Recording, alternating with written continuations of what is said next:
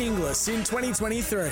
Australia's leading thoroughbred auctioneer. Sale catalogues online now at inglis.com.au. Live across Australia on SEN Track. This is Winners with Gareth Hall. You know, we're heading in there with a fair amount of confidence and hopefully a little bit of change of luck. You know, if ever there's a horse that deserves it, it's him. And hopefully that means he can get the job done.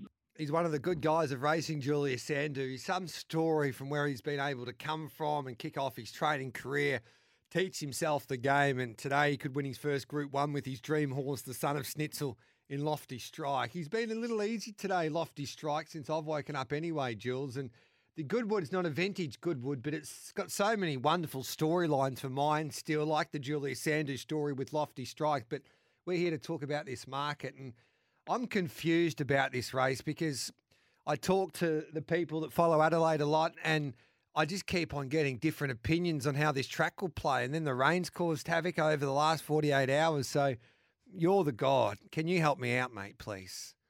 I'll defer to JJ, James Jordan, who you'll have on this show a little bit later on this morning. He'll be your man who will have been able to work out what's going to happen here, because I think it's changed up a little bit. Even I was talking to him earlier this morning. He was surprised they got so much. So he said there's no doubt there's going to be a lot of change in this market, and we're seeing it with Lofty Strike. As you said, he's soft in this market, absolutely. You know, you could sort of get $3, $3.10 and not much else probably 12 hours ago. Now you're getting $3.30, $3.40, and if you like him, you're going to get better than that. And so what's happened? Well, they've come for horses that we know can get through it. I mean, Zapateo, really solid.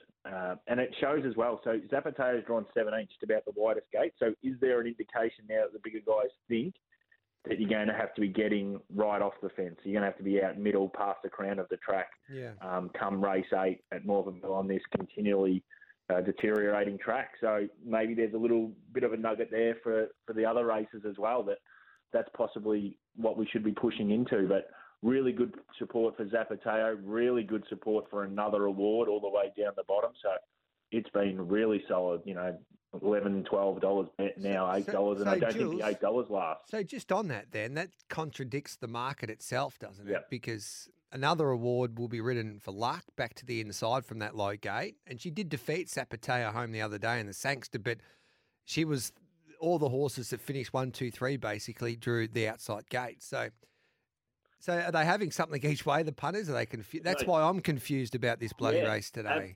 Absolutely. It's tricky, and it's hard sometimes to work out, okay, well, why are they backing that? But is this horse with 52.5 kilos what they're looking at? We know that there's a major advantage with horses down the bottom of the weight. Not so much over a race, maybe over 1,200 metres, but we do know the bigger players do trend towards horses right down the bottom on the minimum or even below the minimum. Obviously, it's not below the minimum on a race like this. There's no apprentices that can claim. But, yeah, there's different, as I say, there's many different ways to skin the cat and which way they think. But they think, you know, on the min's going to be a positive push today for certain horses. Another award fits that.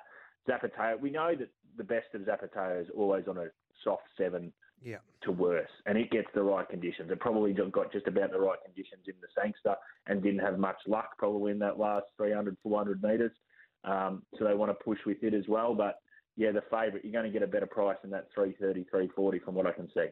Does the Lofty Strike backers think, we thought we'd get like a soft 5 around that, but we'll probably get worse today, and they're going to be racing on this track they've got 7 races before we get to the Goodwood, and we go back and have a look at this 3-year-old's effort on a heavy 9 in a TJ Smith, and the alarm, like he's had one start on a soft track unplaced. He has been placed on a heavy before Lofty Strike, but I think it's fair to say that his best form's on a firmer surface.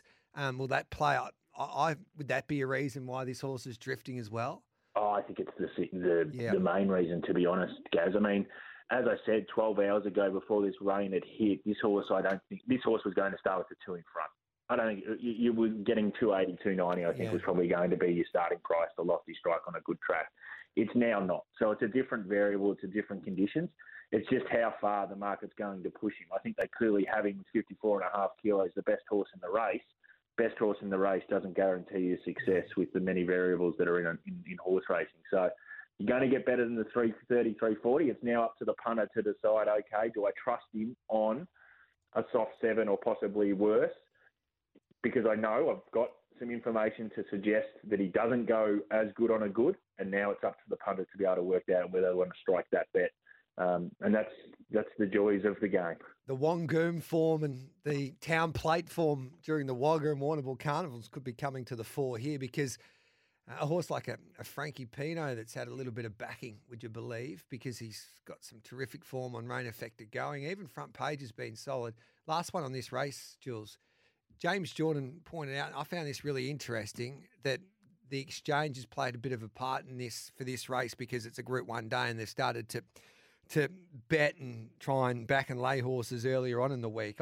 And the turnover's been really strong. Can you just explain that to the listeners, how that might shape the market as we speak? And I think more importantly, what have we learned from that? Well, we've learnt that they wanted to play horses like Another Award. So that was where some really early action was happening late Thursday. I think we sort of noticed it. Yep. and sort of identified that. So all throughout this Morphettville card, the exchange has really lit up on Thursday, which we found really interesting because there was nothing happening at Flemington, which usually does occur. Doomben Cups had some great activity, but outside of that, there was nothing at Doomben. But Morphettville, there was really it was fireworks, to be honest, from an exchange point of view. So it sort of was giving some thoughts, and it happened last week as well in Adelaide, and JJ was saying that whoever's doing it was just about bang on. They were taking prices, and then those horses were really getting absolutely crunched. Now, that doesn't guarantee you success with the results, but it does show you where the prices might end up. So it was sort of good action, Another Award. There was action, Lofty Strike. That was an interesting one, but now, the conditions have changed a little bit, so that changes that theory. So, but Another Award was really solid in this market. The horse I haven't mentioned either, Gaz, that's been pretty solid is Kalos. Look, $8, you might get a little bit better than that, but I don't think you're going to get into the $11, $12 or anything like that about Kalos. It's the other horse that's sort of holding its place in the market right now in the Goodwood. I didn't mind him, Kalos, and I'm like 1,200 metres genuine Group 1 race. I think it's a massive question mark on him, but if you're going to get a soft run with Mellum, who suits his horse to ride him like Benny Mellum rides, I think horse is best when you can just cuddle him and just save him for one last crack at them.